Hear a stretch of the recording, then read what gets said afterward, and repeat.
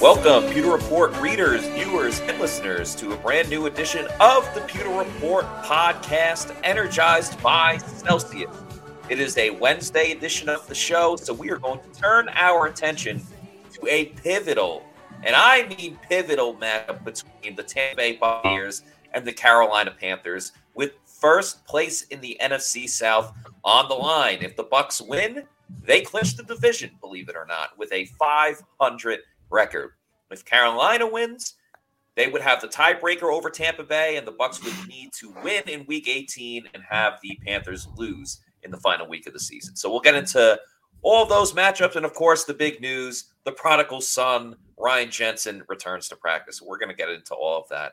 I'm your host, Matt Matera. Joined with me is the face that runs the place over at PewterReport.com. It is Scott Reynolds. Scott, how are you doing? And does it feel like there's a lift in everyone's spirit, not just because it's the holiday season, but because Ryan Jensen, jolly old Ryan Jensen, is back in practice? Santa brought one more present for the Buccaneers, for the return of Ryan Jensen. Now, before fans get too excited, there's a chance he doesn't even play this year. They just want to get him back into football. And Todd Bowles did rule him out for this week's game against the Panthers, and that makes sense. This guy hasn't played a down of football in 5 months. So He's not going to be ready in just 1 week's preparation time to suit up and play. And this is a different situation. We've talked about this before, Matt, with Ryan Jensen. This isn't like Vita Vea coming back for the NFC Championship game against Green Bay, nor is it like him playing against the Chiefs in the Super Bowl, 20 or so snaps.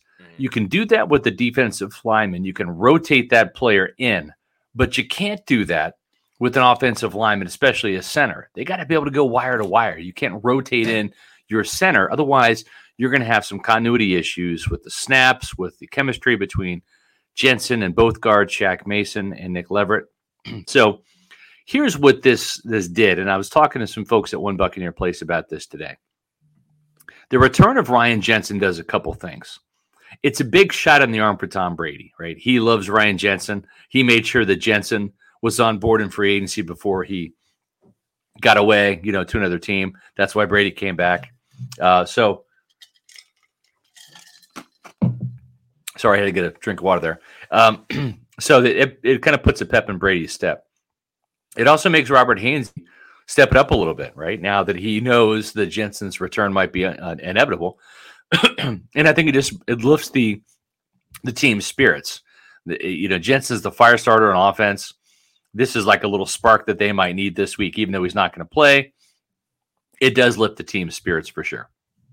Yeah, I think, the team in the beginning of the year when Chris Godwin came back, I think that was a little bit of a lift, as you talked about. And I think it helps with the, later end of the season as well. We talk about the dog days of summer. Well, this is the dog days of the winter. They're in the cold not really in Tampa, but in the season, people are in the cold of winter and have been battling all season long. And, sometimes it was cold this week, though, Matt. It was, yes. We did experience a true cold winter and a cold Christmas that we don't typically get to. But for Jensen to come back, at least show his face around the building, people are going to be a little bit more excited about it for various different reasons. And, maybe could provide this. Tristan actually talked about Ryan Jensen coming back today. And he had a really, really great things to say about Jensen. But I think one of the most important things is the fact that this offensive line misses something when Ryan Jensen isn't in there. And Tristan spoke about it. It's just his presence. Yeah, I think regardless of when Ryan comes back, I think something that this team has missed is his I don't even know how to say it, tenacity. I think that'd be a good word. He always brought that, every week. So I think that'd probably be the biggest thing, and seeing his red hair out there flowing. The enforcer. Yeah. The tenacity without Ryan Jensen in the lineup. Wirfs also just spoke about seeing him return to practice and what it did for the team. Back out there after all this time. Yeah, I think it was awesome, to see him be back out on the field. I know it was quite exciting for him. He's seemed like he's been really antsy. Want to speed things up, but he's got to go at the right pace and make sure everything's good to go. But it was cool to see him back out there. You missed 3. Yeah, it's certainly it's going to be good to have Jensen back. And see, the thing is, he's been on the sidelines, Matt, for these games, but we haven't really seen him get too animated. Matter of fact, there's a couple times where Brady comes over to talk to the offensive lineman. We've actually seen Jensen get up and leave, right? And I think part of that is because it's one thing to be a leader when you're suited up and ready for battle with your other teammates. It's another thing to be a leader when you're in street clothes because you're not really part of the team at that point. You're away from the team. You're injured. You're rehabbing. You're not practicing, etc. So I don't think Jensen has felt really compelled to be a leader because he's not in the trenches this year. He's not fighting those battles. I think he's done some leadership one-on-one with Robert Hainsey, having some conversations on the side. But he knows his place is not to, on the sidelines and street clothes, get in the middle of the huddle. Come on, guys, let's do this, right?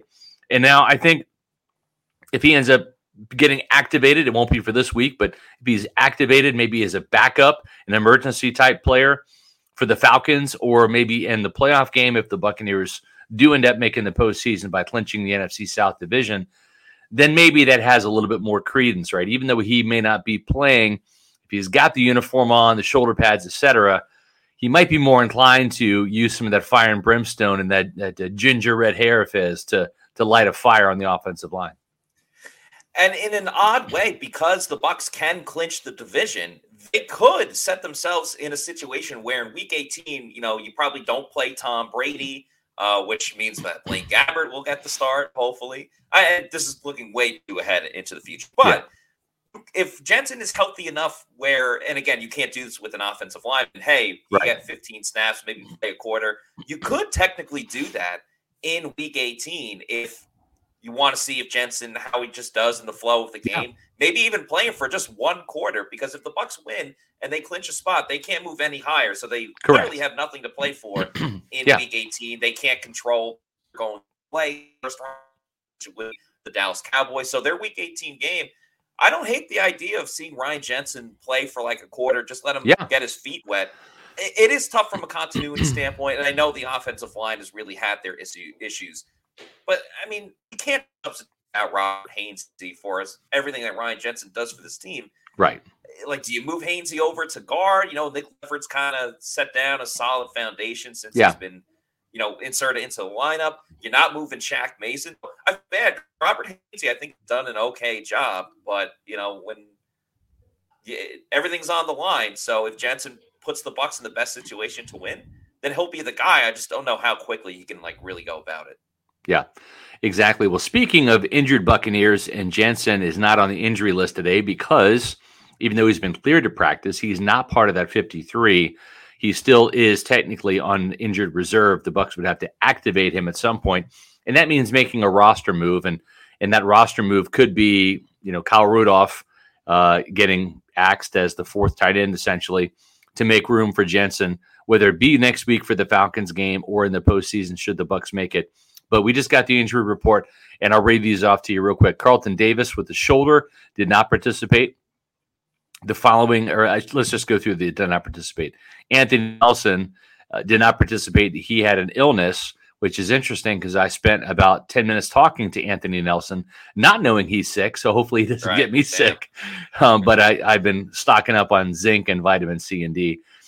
So, Nelly looked okay to me. It wasn't like he was, quarantined or anything away, but from the team, but he did not participate. Rakeem Nunez-Roches did not participate due to personal reasons. And then the following players were limited today: Jamel Dean with a toe, Mike Edwards with a hamstring, Julio Jones with a knee, Carl Nassib returned with a pectoral injury. He's missed the last couple games. So there's a chance with him practicing on a limited basis. The Bucs might not have just two outside linebackers. Matt, they might actually have three for this game if Nassib can return. Cade Otton with a quadricep. Donovan Smith was back at practice with his foot injury. Vita Vea was limited with a calf injury that's kept him out the last couple of games. So the fact that Smith and Vea are back in the lineup, even on a limited basis, is a good sign. I think we'll see how they progress during the week. Wirfs and Winfield also limited with ankle injuries. For Carolina, A much shorter injury list. Dante Foreman did not participate, but only due to rest. He had 160 yards rushing in the last game against the Lions. He was a little busy. He was busy. He's earned a day off after being the NFC Offensive Player of the Week for that performance and a big win over the Lions. The other players that did not participate, Taylor Morton, the right tackle for the Panthers. He did not participate due to rest. Also, J.C. Horn has been ruled out for the game. He had surgery on his wrist, so obviously he didn't participate. So one of their starting cornerbacks will be out of action this Sunday. The other players that were on the list in a limited capacity for Carolina, Shi Smith, who was limited, the wide receiver. Shaq Thompson, the longtime linebacker, is limited with the hamstring injury. Tommy Tremble, the tight end who scored a touchdown against the Buccaneers in that Week 7 game against Zion McCollum over the rookie there. He was limited today with a hip injury, and also the player that returned to to practice in full participation was Stephen Sullivan, a backup tight end. He had an ankle injury. So more injury news for the Buccaneers than the Panthers, but at least some of the Buccaneers that we'd like to see back in action. Vita Vea, Donovan Smith, Carl Nassib giving it a go today, and we'll see how they progress during the week. Those players were limited today.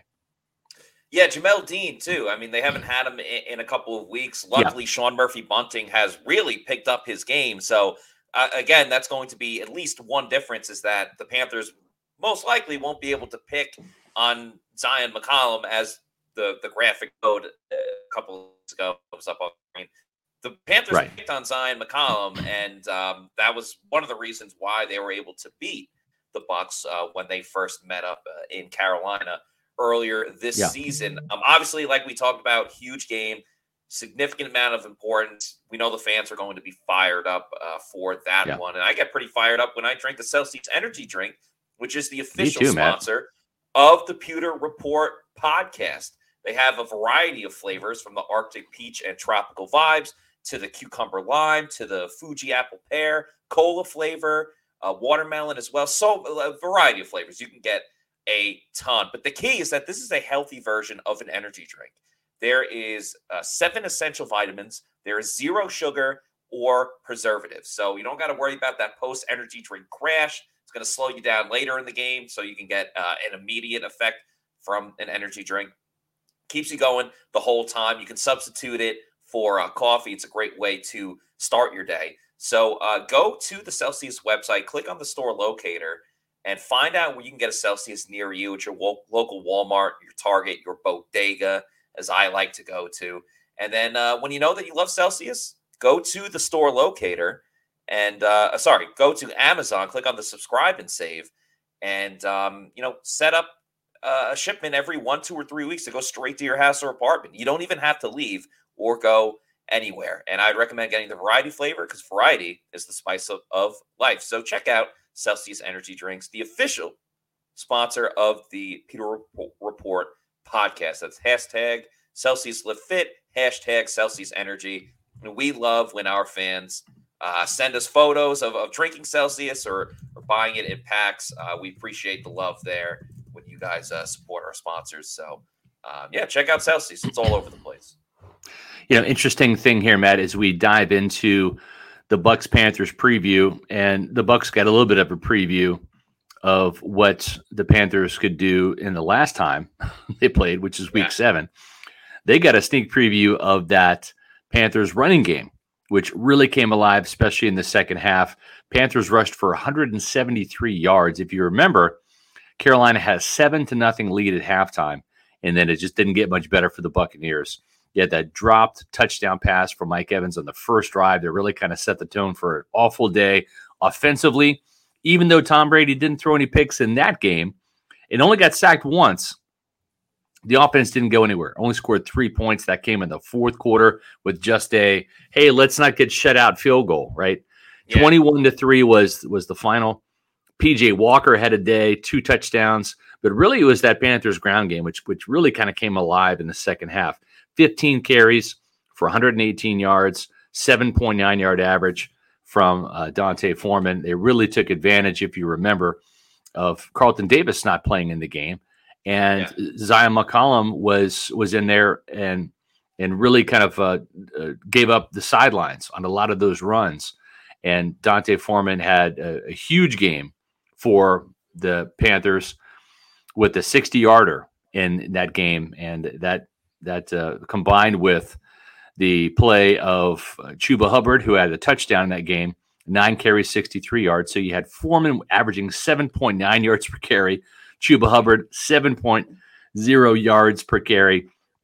The Panthers ran for 173 yards and a touchdown all over the Buccaneers, averaging 6.4 yards per carry. So it just was a bad day. And not just the Buccaneers defense kind of suffering when it comes to running the ball, but if you remember, they did a hell of a job against the Buccaneers ground game too, really shutting down Leonard Fournette and really kind of making life miserable for Tampa Bay's ground game. The Bucs only ran for 46 yards in that game, 2.9 yard average, which, is kind of par for the course given the fact that Tampa Bay has the worst rushing offense in the league still to this day. But I saw an amazing statistic. And if you remember, this was the game where they didn't have Christian McCaffrey, right? They ended up trading Christian McCaffrey, and it was just kind of nuts how they've actually worked out. It's worked out better for the Panthers, not only trading McCaffrey, netting Carolina a slew of mid-round draft picks in 2023 and 2024, but when they traded McCaffrey, the Panthers were averaging that 90.3 yards per game on the ground. And once they traded Christian McCaffrey, who's actually had a hell of an impact for the 49ers, right? But now the Panthers with Foreman and Hubbard have averaged 159.5 yards per game on the ground. So it's a 70 yard per game increase for Carolina on the ground game. So it's a remarkable turnaround for Carolina to have that type of a swing, and Foreman's really emerged as a big time running back for them. He's got a chance at 1,000 yards, even though he started the season as a backup behind Christian McCaffrey. Yeah, and many people thought as well that Chuba Hubbard was really going to be the guy, especially after Christian McCaffrey got traded. I was actually going to bring up that point, but you did for me. Thank you. Was that was when the Bucs met the Panthers the first time. That was the first game after they had Christian McCaffrey. That's right. Maybe they come in with a bit of a chip on their shoulder, but no, they've been doing this the whole season since the McCaffrey trade, and that I think is what is scary for the Bucs going into this game is the fact that at times, and the defense again has kept them in games. They're the reason that they've gotten the amount of wins that they've had, including against the Cardinals on Christmas. But a lot of times we've seen it only takes like one or two plays for the defense to really just let it go, and the other team really becomes a huge issue for the Bucs. And once you start running on the Bucs, it's like the faucet is already on, and it's tough for that Bucs defense to go back and turn it off. Like once the horse is out of the barn, the Bucs don't typically clean it up. They either commit to stopping the run right away and they get the job done, kind of like against the Seahawks in the Germany game.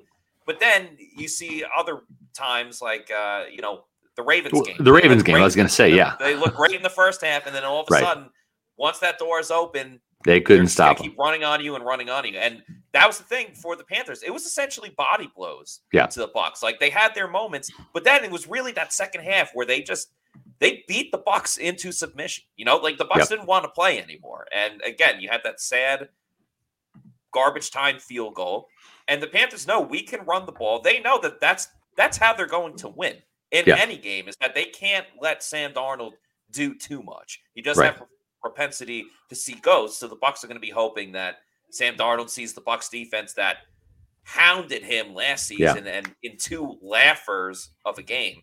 But for this one, though, the Bucs know they have to force Sam Darnold to get rid of the ball, and we'll see if Vita Vea plays. Obviously, having Carlton Davis back, I know he's a corner, but he's a physical guy, and I think that translates to the rest of the defense. Well, and you know what? It's a little scary because, I mean, Carlton missed today's practice with a shoulder injury. That bears watching, right? And you're exactly right. It was Zion McCollum who was the culprit. He has not tackled well on defense, and they've got to have that cornerback position manned up because, you know, Sean Murphy-Bunting is a better tackler than Zion McCollum, but as Warren Sapp always says, the longest plays in the NFL happen down the sidelines. And you got to be able to contain and not let those running backs or wide receivers get to the sidelines and take it down the field. And Bradley Bozeman, the center who actually replaced Ryan Jensen in Baltimore after Jensen came to Tampa Bay, I liked him. He was a draft pick out of Alabama. Was a player that I was hoping that the Bucs could sign, even if they didn't get Jensen back, but they did. And Bozeman has been a very good run blocker for Carolina. Really kind of, if you remember last year, that Carolina offensive line was just terrible outside of the right tackle. And they've made some additions this year. And I think Bozeman's done a very good job in helping Carolina's run game, especially when they decide to run between the tackles. And he did a number on Vita Vea and even got to the second level sometimes, got to Levante David. And that's a big reason why the Buccaneers were driven out of their gaps, because they were driven out of their gaps. This Carolina offensive line is full of confidence right now. And I think the addition of Bozeman, who's got a 70.7 run blocking grade, that's the highest of any offensive lineman in Carolina. He's a big reason why. Yeah, and we'll see if Vita Vea can play. But, yeah, a lot of this onus is going to fall, of course, on Devin White and Levante David. That's not anything new for this game specifically. You know, a lot of times the defense, if they play well, it's because Levante and Devin White have played well. And if they've played poorly, it's a lot of the times it's because Devin White and Levante David have played poorly. But I think a lot of this is going to go on their, you know, defensive line as well. We've seen at times Akeem Hicks looks good, and then other times, you know, he's just kind of been invisible. You've seen more of that lately. I do think Nacho really has stepped up his game in this situation with Vita Vea not available. You know, it's been a collective effort. The entire defensive line, Will Golson gets the big fumble recovery. Yeah. But, you know, one thing I noticed as well from, you know, last game with the Cardinals, I don't know if this was by design, if it's because they're just trying to get more reps for everybody because they're going to need rest as well. But Pat O'Connor actually got some, more playing time than just hey, you know, there's a minute left in the game. Have at it. You know, he had a significant pressure in that Cardinals game that forced an incompletion. So I'm curious if that was just like a one-time thing, kind of like how Deidrin Senat got some playing time in the beginning of the year and then it kind of petered out and fell down. I'm curious if Pat O'Connor is going to, I don't want to say force his way into more time in the rotation based on what he did last game, or if they'll keep him at around that same number. But, you know, that's one thing that they could, you know, mix up a little bit. You know, Pat is more of a speed type of guy than he is like physical with power. If they feel that if, you know, the Panthers are really going to go east-west versus north-south, like that might be something that we could see the Bucs implement. I'm not saying throw him in for 60 snaps and 75% of the playing time, but if Vita can't go and you want to change up the rotation a little bit against a team that like really beat you on the ground last time, I'm curious if that's something that the Bucs will implement. Yeah, well, the interesting thing too is, you know, Todd Bowles within the division, he got a second crack at the New Orleans Saints and did something that hasn't happened since the Bucs were under John Gruden's, you know, watch, and that's play better and sweep the Saints. You know, and granted, it took a fourth quarter comeback. They actually played better in week 2, but still, you kind of figure out your opponent a little bit. It's hard to win 2 games. The Saints have done it against the Buccaneers an awful lot, but it's hard to win 2 games back to back in this division. And usually, you kind of see teams split. And the Bucs have already beaten the Falcons. We'll see what happens in this game and how that will affect Week 18 when the Bucs go to Atlanta.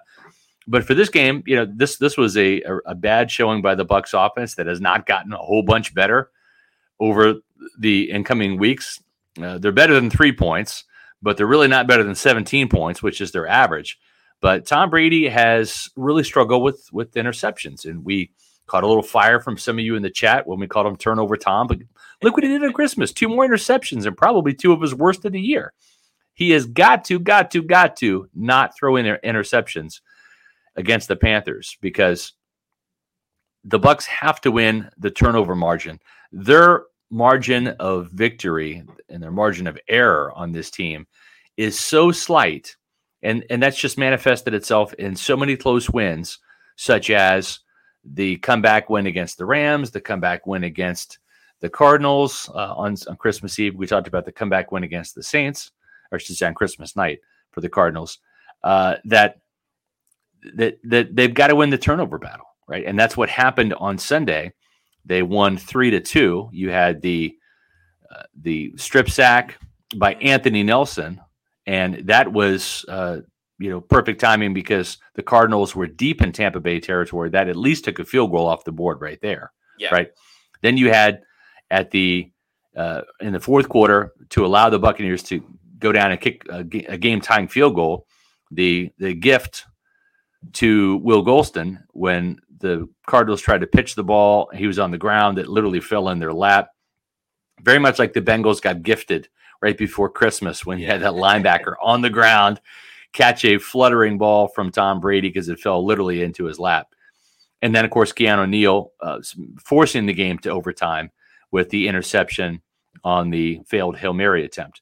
But the Buccaneers got more takeaways, and that's something they haven't done this year. We talked about it on Monday's show. They just have not gotten the takeaways this year.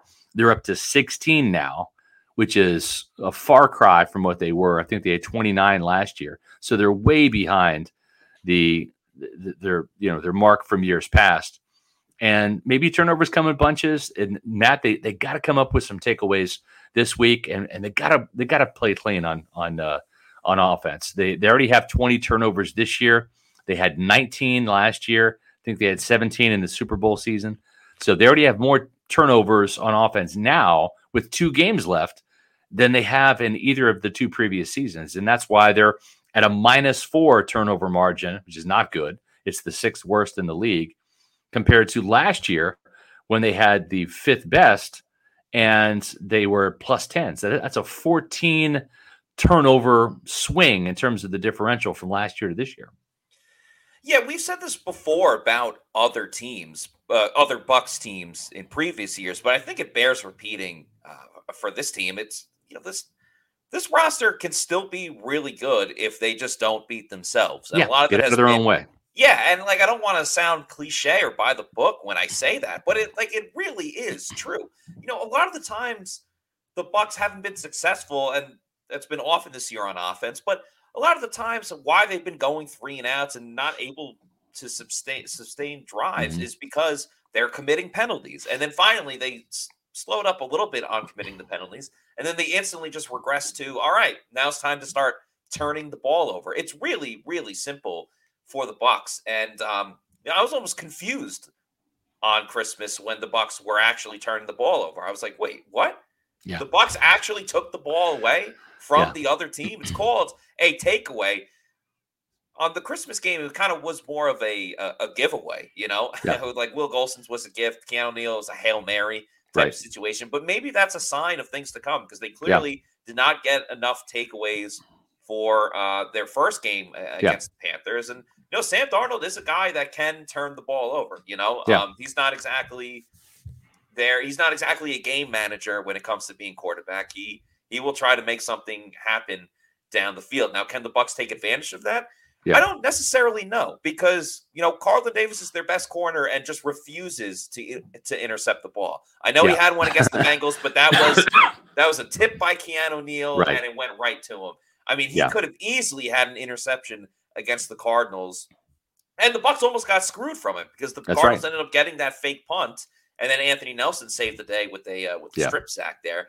But they have to start forcing turnovers, not letting turnovers just fall into their lap like a Hail Mary I agree. Or a bad pitch. They have to push the envelope because, Scott, you said it before, this defense is good.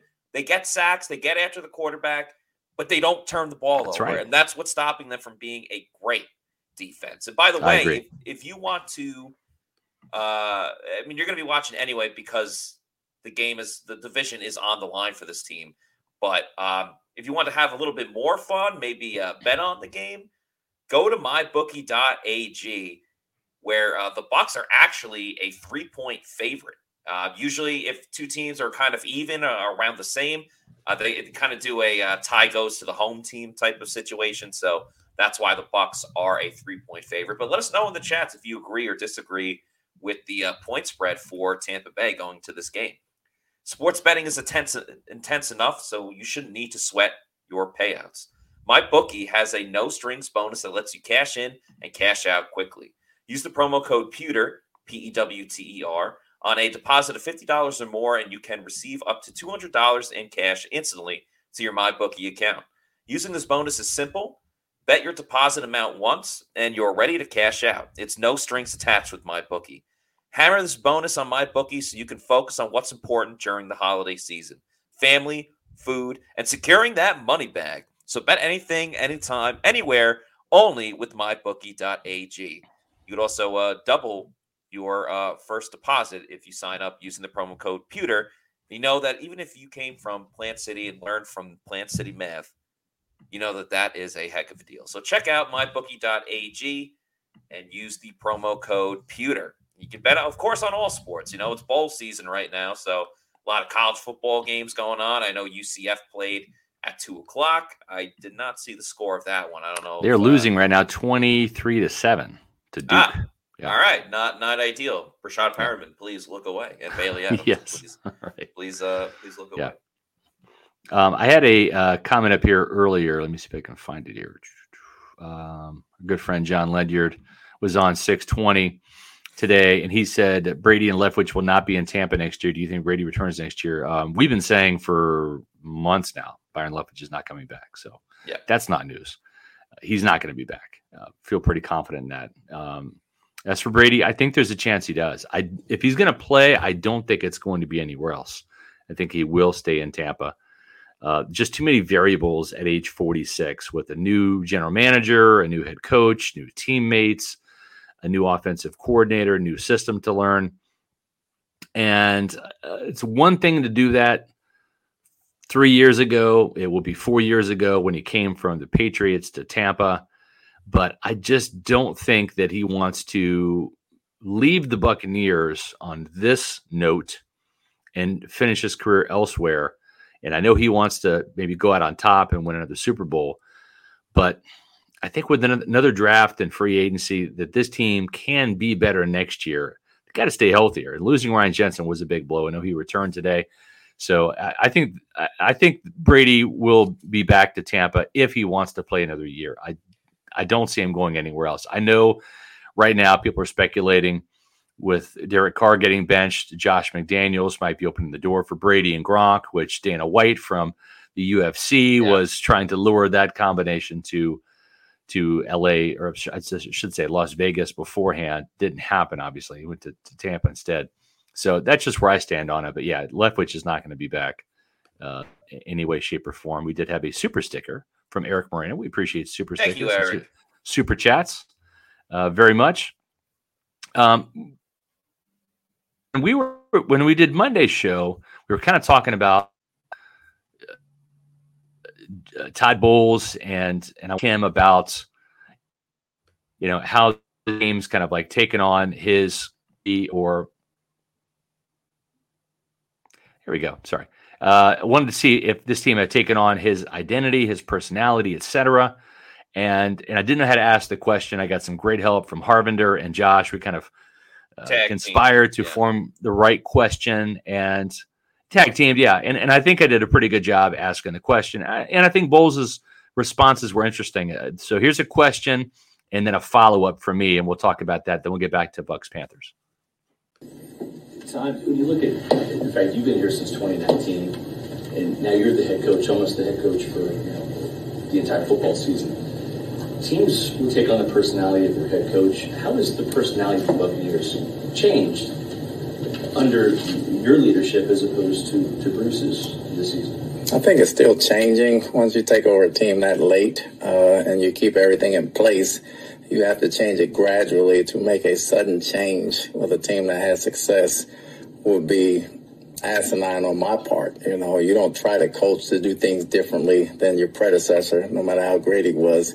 You find tweaks along the way. You know it's a different type of team, and you try to tweak it along the way to make sure everybody's on the same page, and it gradually changes. You don't try to say, here I am right now. You know I'm the head coach, but at the same time, I have to see how everything works from my view and tweak some things along the way. Being here 4 years has helped me do that.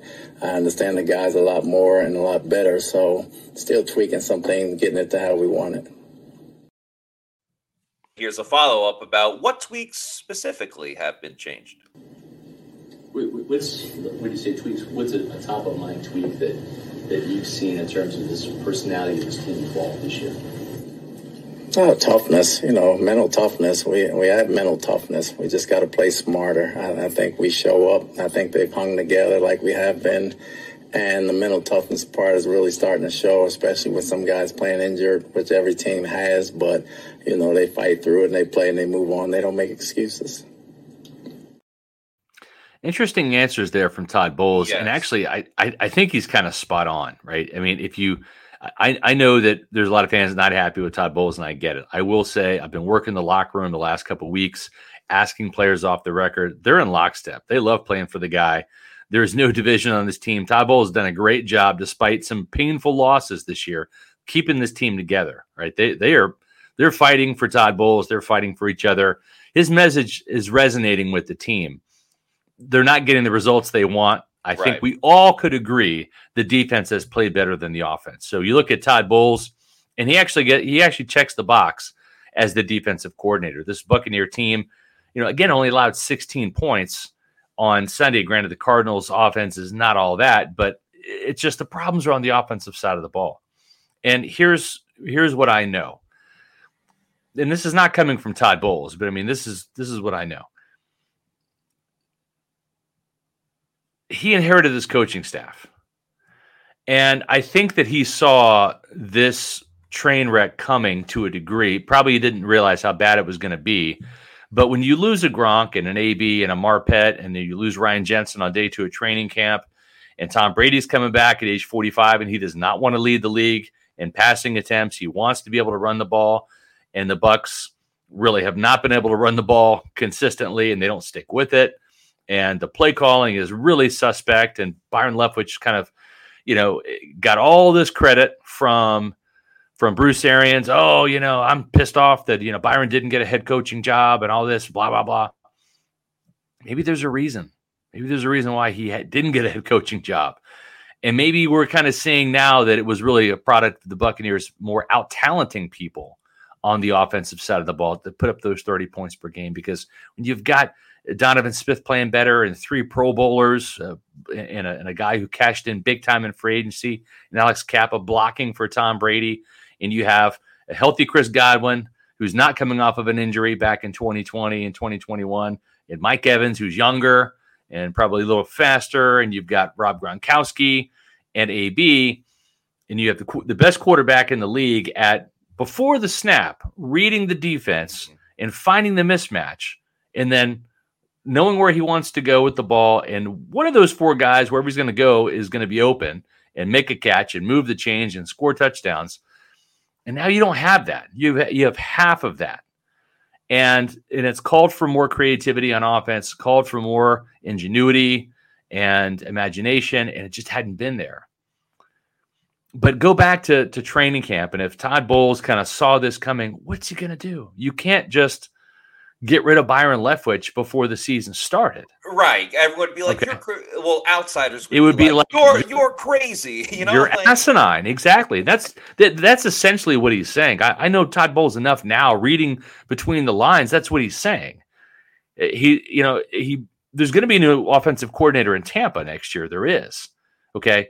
But he couldn't make that change. Why would he want to get rid of a guy, even if he had some concerns or if he was suspect about certain things about Byron? And I'm just saying if, because I don't know. But if that was the case, if Todd Bowles saw this coming, and I kind of think he did, what would the impression be if he lets Byron Leftwich go, who helped engineer, and Bruce Arians gave him all the credit, right? Don't give Tom the credit, give Byron the credit.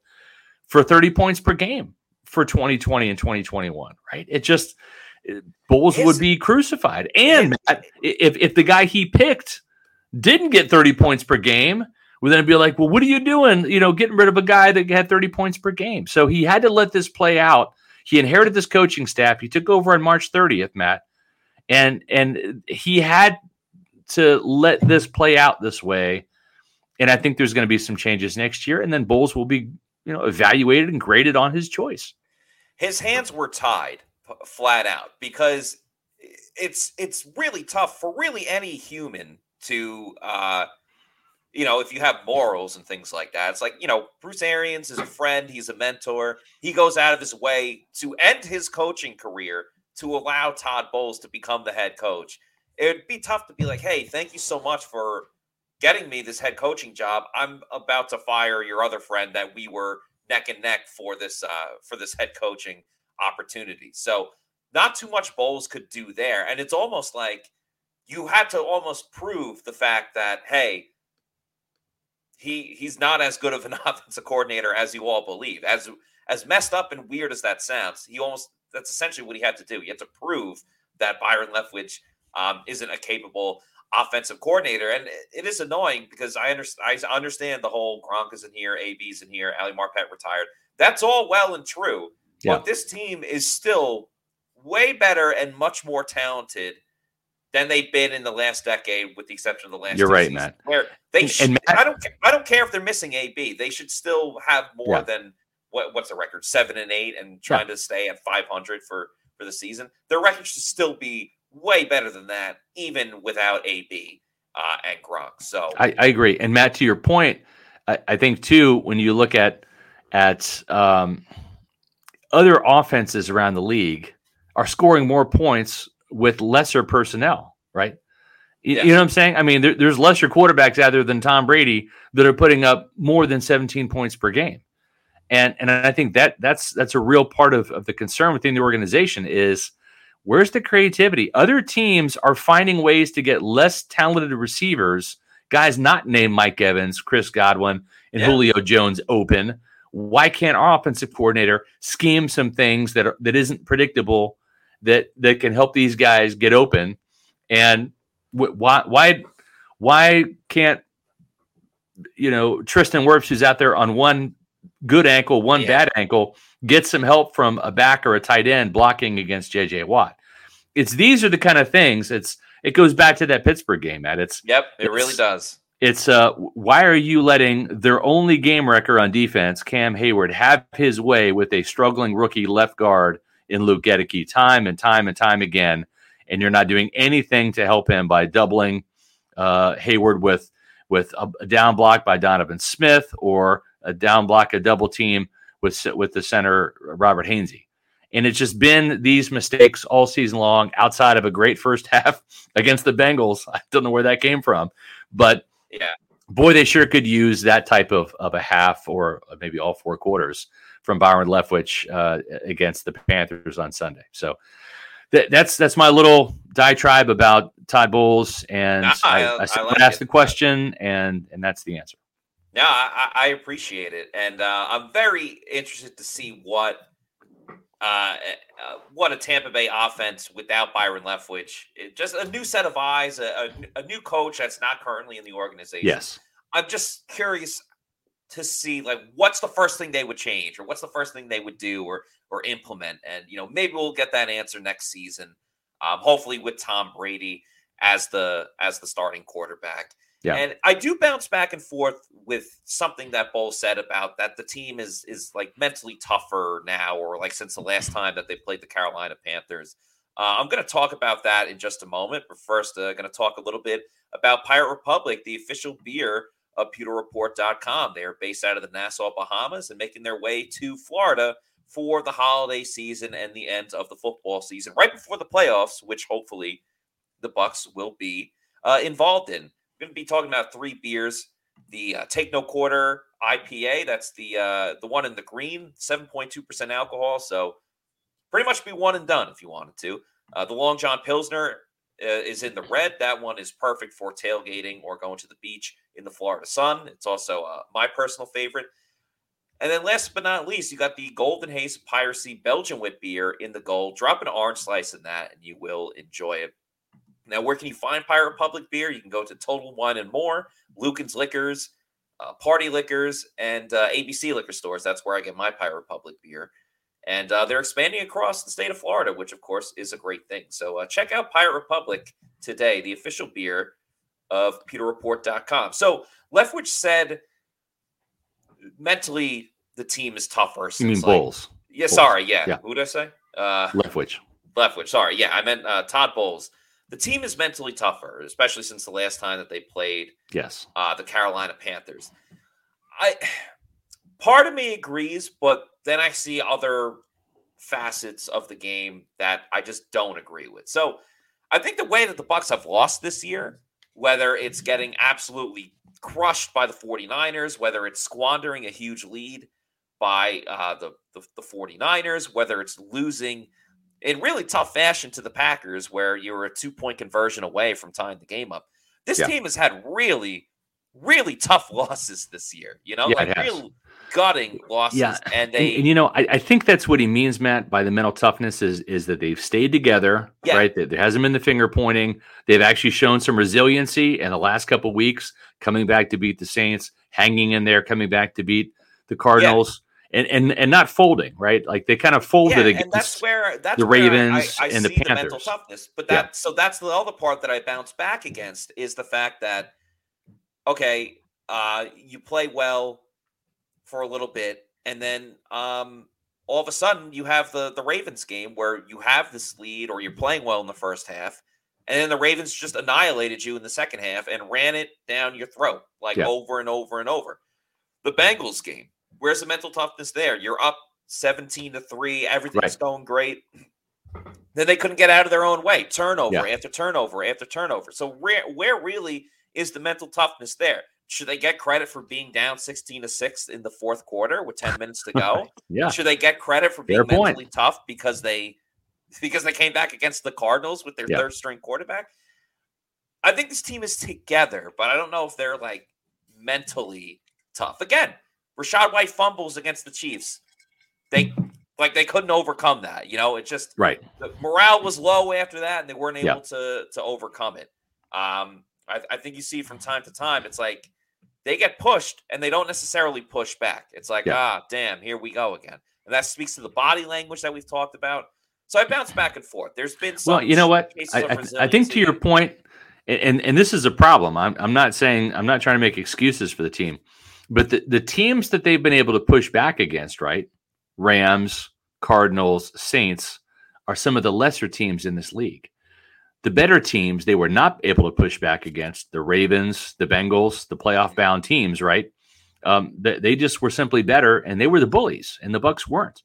And so I think that's a problem here in itself because, okay, great, you're going to make it to the playoffs, and maybe you're fine being a slight bully yourself and pushing around bad teams, but there's no bad teams in the playoffs. And so I'm with you, man. I think that's an interesting point that against the better teams in this league, they've not been able to push back and not been able to fight through with the mental toughness necessary to prevail, whether it's, hanging on to a 10-3 lead at halftime against the Ravens or hanging on to a 17-3 lead against the Bengals. They weren't able to do that in the second half in either one of those games. Yeah, the Bucs haven't really been able to compete with the best of the best. But when it comes to managing your money, you want the best of the best, which is Immuni Financial. Oh, that is the graphic. I meant to play the video. Now let's hear from Immuni Financial. At Immuni Financial, we help you live in the now. Congratulations. We're so happy for you. Thank you. And even though the now may feel very different, you still need to plan for the future. How's retirement treating you? Oh, just fantastic. I know I say it all the time, but you really got to come up to Colorado. Let's do it. All right. Yeah. We can help you develop that plan to keep you on track so you can still prepare for tomorrow, today. Immuni Financial. Plan ahead, stay ahead. Folks, Immuni Financial has been doing this over 40 years, not just here in Tampa. They are a St. Petersburg company. Not just in the Tampa Bay area, not just the state of Florida, but across the country. They're licensed to help you, whether it's advisory services, brokerage services, legacy retirement planning. investment banking, insurance, annuities. They can do it all, and they can do it all exceptionally well. I do what I've done. I've got most of my financial investments with Immuni Financial, and I encourage you to do the same thing. Give them a call at 1-800-868-6864 or visit them on the web at immuni.com. Scott, to kind of continue what we were talking about with just, the overall mood of the team and morale, there's been some conversation on social media about the body language of Mike Evans and Julio Jones. After the game on Christmas, when they were kind of breaking it down, the whole team was together putting their hands in. And people were saying that, like, Mike Evans doesn't seem all in, that he was acting a certain way on the sidelines during the game, and Julio didn't seem as interested. I don't necessarily agree with that. I think it was just like a quick video that people are taking like a little bit too much out of proportion of like Devin White talking about how the team just won and how they all work together to accomplish that. Are you buying any of that chatter, or is it just kind of like, throw it to the wayside? Because I'm going to throw it to the wayside. I've covered Mike now since he came to this team in 2014. The thing about Mike Evans is he is a professional. He is very hard on himself. There's nobody that's going to be a tougher critic on Mike Evans than Mike Evans himself. He had a tough game, right? There were some underthrown passes that frustrated Mike, were picked off by Marco Wilson, who had 2. And, he's not been the factor this year that he has been in years past. Remember, he had 14 touchdowns last year. That was a single season record. And, 13 was the previous record that he had in the Super Bowl season in 2020. So the last 2 years, Mike Evans has scored 27 touchdowns, right? The last touchdown he scored this year was in week 4 when he had 2 against the Kansas City Chiefs. So Mike Evans has 3 touchdowns this year. He's not having a good year. I suspect he'll get his 1,000 yards this game at some point in time, but it's been a down year. So Evans is frustrated. He's frustrated with his own play. He's not on the same page with Tom Brady. He dropped the wide open touchdown pass the last time these two teams met, and that was in Carolina. So it's kind of been a down year. It's almost one of those years you're ready to kind of start over next year and with a clean slate and forget this and kind of burn the film and all that. And he's fighting through it because he's a professional. And I just think that he's not playing well, and that's kind of dampening his mood because he knows he's the heartbeat of this offense. When he plays well, the Bucs offense plays well. And Mike Evans is down right now. 11 touchdowns, fewer than he had last year. Imagine the Buccaneers, you throw a touchdown and more in one of these games, like throw an extra Mike Evans touchdown in these games. And they win some of these games that they lose, and the margin of victory in some of these games is more than a field goal, right? So I think that's part of it. Exactly. A lot of stressful games for the Bucs this season, even the ones that they've won. It's come down to the wire, and the anxiety is up. Yep. And Mike has always been a team first guy, as you were just talking about. I mean, he's taken less money. He's restructured his deal. He helps out everybody on this team. So I don't think there's any issue at all with just like, he just wants to win, really. And that's what it comes down to. And sure, he wants to produce as well. And it's crazy because the Carolina game, we talk a lot about the fact that, Mike had that drop and it changed a lot of things. He still had a really good game. He had 9 receptions for 96 yards and got targeted 15 times. He did. So, especially with Horn not playing, this could be another game where maybe this is the week that Tom and Mike get back on track. I mean, maybe the overtime, the connection there is something that they can, continue into next week. Because, they're going to, if they want to make any noise in this postseason, if they even get there in the first place, they're getting a lot better with Chris Godwin, but Mike Evans has to be a factor. There's those weird games where Mike just isn't involved at all, doesn't get a target. That was kind of the week before they played Carolina, and then they made sure that they got him the ball, and they still could only score 3 points. I tend to think that that's going to be an outlier, where if Mike Evans is producing, the team is putting up points as well. So Mike definitely has to be involved again.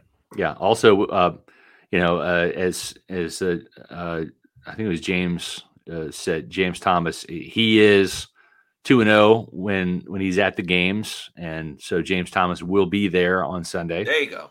So that helps out. I'm also undefeated when watching the Tampa Bay Lightning in person, Matt. I think I've been to 6 Very Lightning nice. games, 6-0. So still waiting for those season tickets from the Lightning. I'm like, I think that's a pretty good record. I think you want me there. Right. Just can't afford tickets, all the time.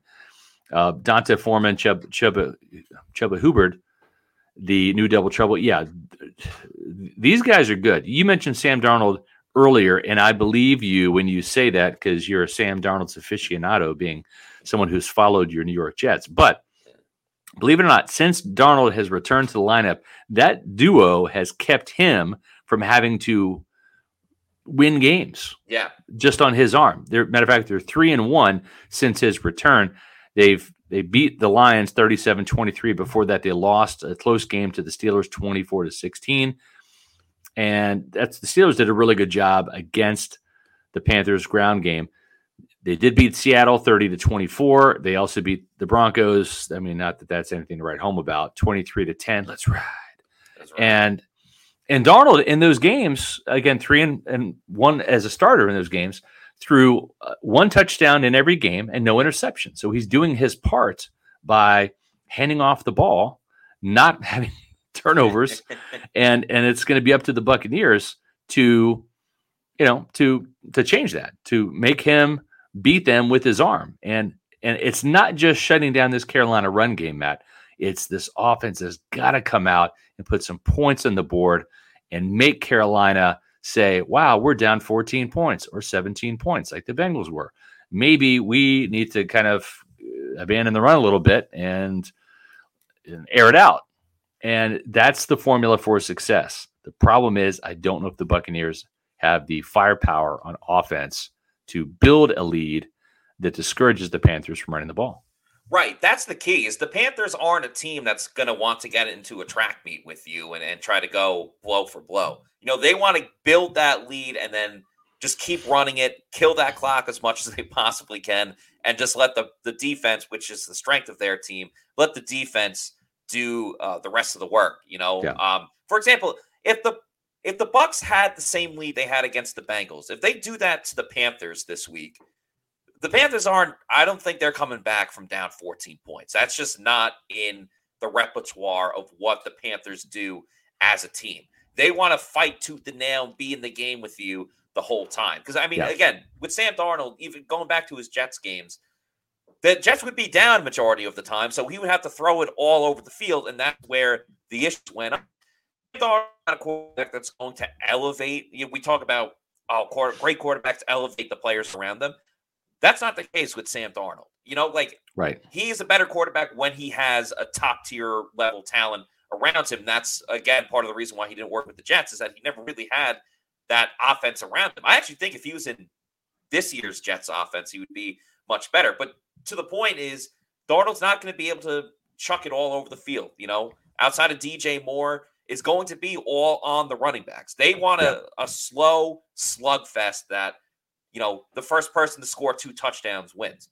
That's right. I know last week was very high scoring for them. Again, that's an outlier. That doesn't really happen all of the time. They just want to run and play good defense. So in an odd way, it's almost like whoever scores the first touchdown, whoever can build their lead first, right, it's going to go a long way, because neither team can really play catch up too much. If there's any lead more than 10 points, it might be done.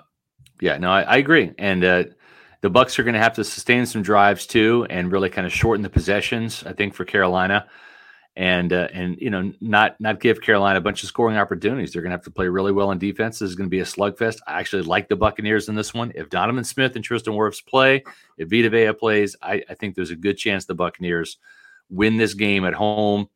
And I call me crazy, but I think that's how it plays out. Now, if you're looking to play it out for your New Year's, right? Because it's New Year's weekend here, and you're going to make some New Year's resolutions, and one of those is weight loss. Well, I got the perfect place for you. As we age, our hormones decrease, both for men and women. I was tired all the time, had no sex drive. I was groggy. I felt like I was 80 years old because everything hurt. I came to Age Rejuvenation because I was tired all the time. Bioidentical hormones has really made such an impact in people's lives. I actually enjoy shopping now. Got all my energy back. Mind is sharp. I feel like I'm 18 again. It was perfect for me. Get with Age Rejuvenation. Do it now. Don't wait. Call Age Rejuvenation today. Folks, I am an Age Rejuvenation customer, and I've been thrilled with the results. I am 50. I feel like I'm 40. I feel like I'm 10 years younger. John Gilmore, retired Buccaneer, tight end, feels the exact same way. He'll be joining us on Pewter Tailgate, the Celsius Pewter Report Tailgate Show presented by Age Rejuvenation at Walk-Ons this week. We'll tell you more about that in just a second. But agerejuvenation.com, go there. If you're interested in weight loss, set up a consultation. They'll give you 50% off your first weight loss treatment. If you would like the testosterone therapy, which is what I'm doing, because guys in your 40s, 50s, 60s, and 70s, the testosterone declines naturally. And if you want that taken care of, testosterone therapy is the way to go. Mention Pewter Report for a $500 savings on your first testosterone treatment.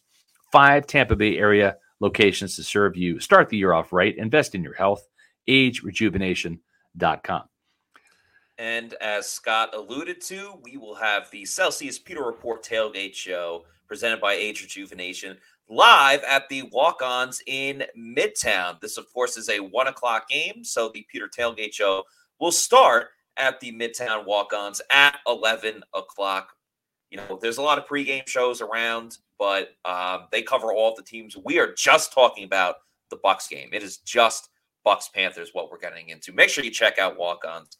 Great food. And then, of course, the Pewter Game Day Show is right after. That's with myself and a guest where we will give our live reactions and analysis and insight to everything that's going on with the Bucs game. We have a fun time regardless of whether they're winning or losing. So make sure you check that out. And, of course, please follow us on our social media and subscribe to our YouTube channel. It's absolutely free. It's over at Pewter Report TV. If you like our podcast, if you like some of the other videos that we have, it just lets you know when we're going live and when we have new content out. It's, like I said, it's absolutely free, and you'd be doing us a big favor by subscribing. We would really appreciate that for all of our work over at pewterreport.com. We will have another episode going on tomorrow to further talk about this huge matchup between the Bucs and Panthers. So make sure you check in on that one tomorrow at 4 o'clock. Until then, for Scott Reynolds, I'm Matt Matera saying thank you, everybody, for watching. We will see you tomorrow for another edition of the Pewter Report. Out.